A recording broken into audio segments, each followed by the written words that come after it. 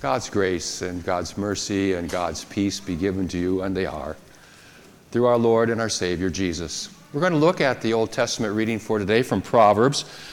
This is verse 29 of Proverbs 31. Many women do noble things, but you surpass them all. Let's pray.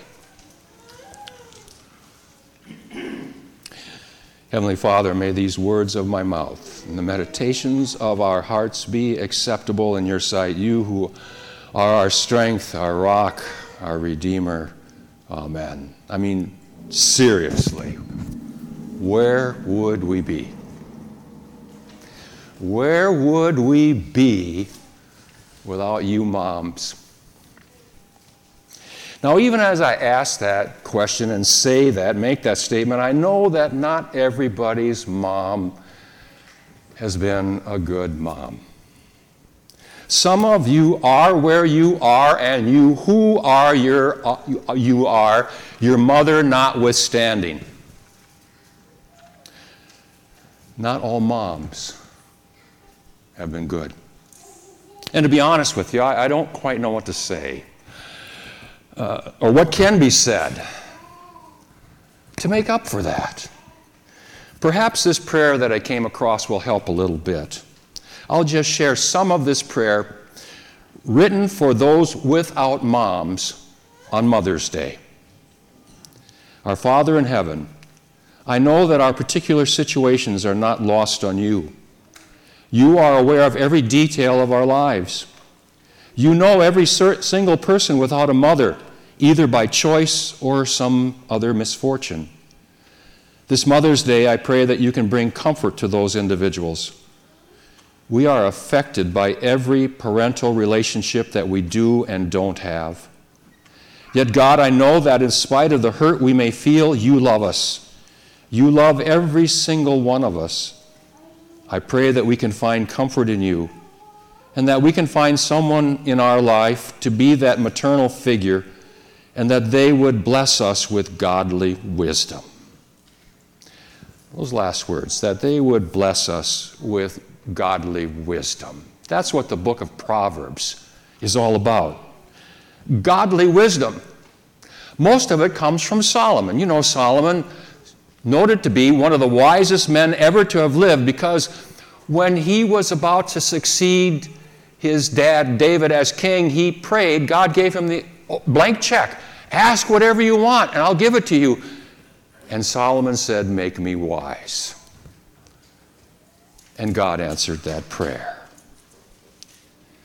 Now, I don't know if you realize this or not, but as I studied Proverbs 31 in preparation for this message, I came to realize that this first part of chapter 31 is not from Solomon's wisdom, but it is actually the wisdom and advice of a mother given to her son. Listen to verse 1. The sayings of King Lemuel, an oracle his mother taught him.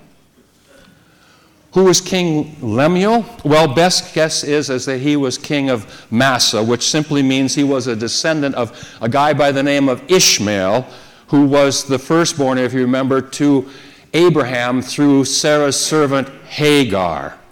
And the name Lemuel, by the way, means devoted to God, which is exactly the main character quality of the woman who is described in Proverbs chapter 31. Everything about this woman flows from this one fact, that she is devoted to God. She wants to live a godly life. In terms of Proverbs, here's what this woman is. She is a woman who fears the Lord. Or as we heard Peter say, a woman who reveres Christ as Lord in her heart. That's the beginning of wisdom, isn't it? Proverbs 9, verse 10.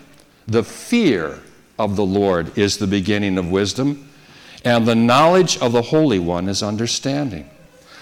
Now, here's another fact that I came to realize and to appreciate as I spent some time studying Proverbs 31, and in particular that chapter, In the book of Proverbs, wisdom is personified as a woman. Here's an example from Proverbs chapter 4.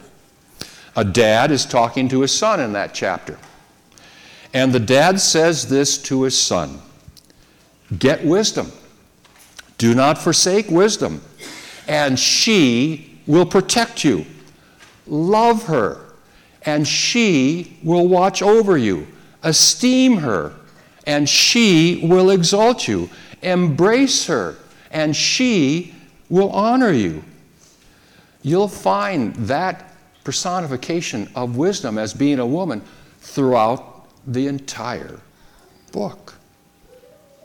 And to cap off that book-long personification of wisdom as being a woman, there's the final chapter of the book of Proverbs, which bears the heading of being an epilogue.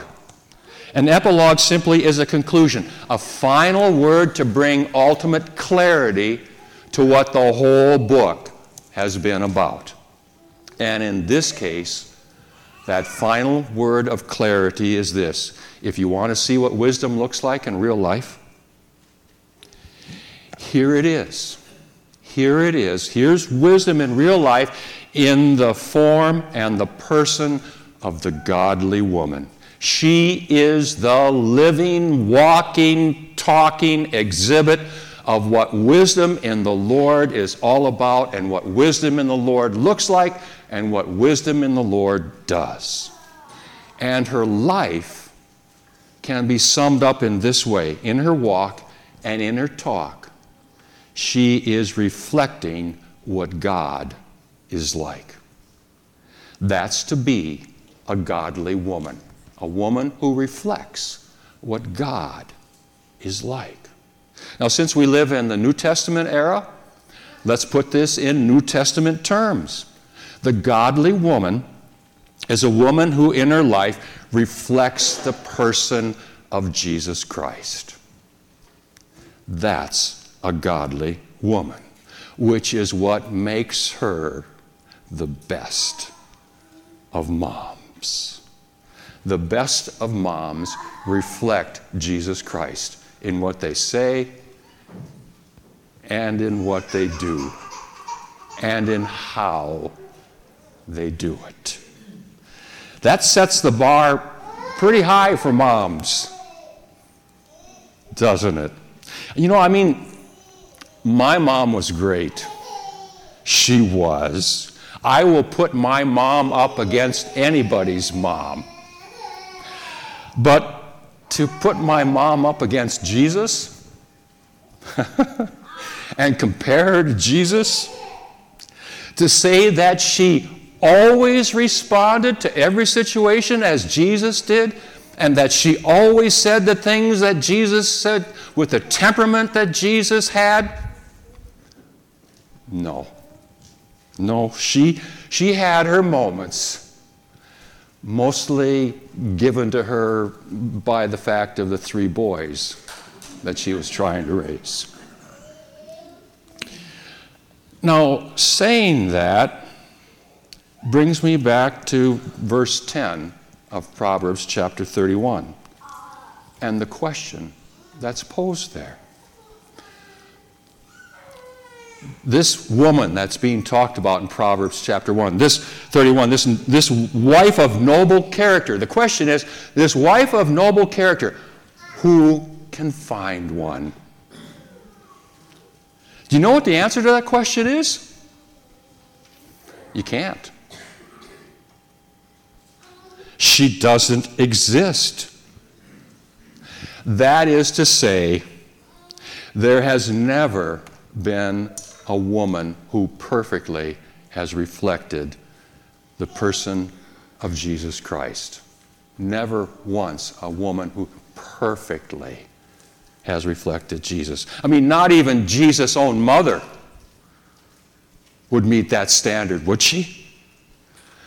But she still was a godly mother. Mary was a godly mother. Jesus let that be known.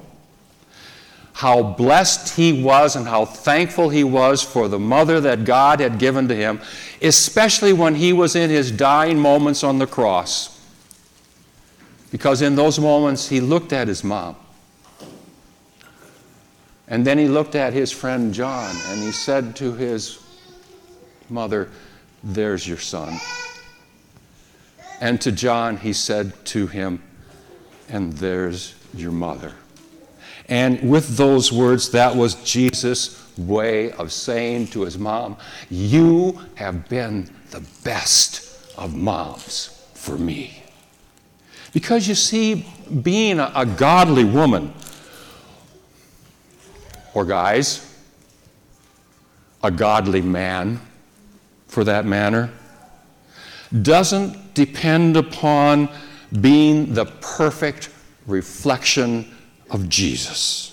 Rather, what it is being a person who is relying on him and looking to him and seeking to walk with Jesus throughout their life, trying to live out their faith. Or again, back to Peter, someone who is revering Christ as Lord in their heart, or as Paul says, "The life I now live, I live by faith in the Son of God who loved me and gave himself for me." It's living, knowing, and reflecting that I am a redeemed and forgiven child of God who is unconditionally loved by God. That's what it is to be a godly woman. That's what the best of moms seek to do. Now let's back up to something that I noted earlier about Proverbs chapter 31. Remember, this is the advice of a mother to her son, most likely as he is getting ready to go out and look for his bride-to-be. Now, she doesn't come right out and say this, but I believe it is inherent in her advice to her son as to how to marry wisely. She doesn't come right out and say it, but I think this is what she's saying to him. She's saying to him, "Son, if you want to find a wife like this, if you want to find a woman like this to be your lifelong partner, you are going to have to be such a person yourself. If you want a godly woman for a wife, you're going to have to be a godly man to attract such a wife." Proverbs 31 is for all of us, isn't it? It's not just for women only. It is describing for all of us, whether we're a man or whether we are a woman, whether we are a child, whether we are married or whether we are single, whether we are a mom or not, whether we are a dad or not. It's describing for each of us how we are to live. Each one of us, as a living and forgiven and loved, redeemed child of God, we are each called to live out our lives in such a way as to reflect Jesus. That's the best gift we can give to our Heavenly Father. And as this video clip shows that we're about to see, it's the best way for you to honor the mom that the good Lord blessed you with. The best way to give the best of moms the gift that they desire is to live in the way that your mom taught you how to live, and how she herself lived to the praise and honor of the Lord.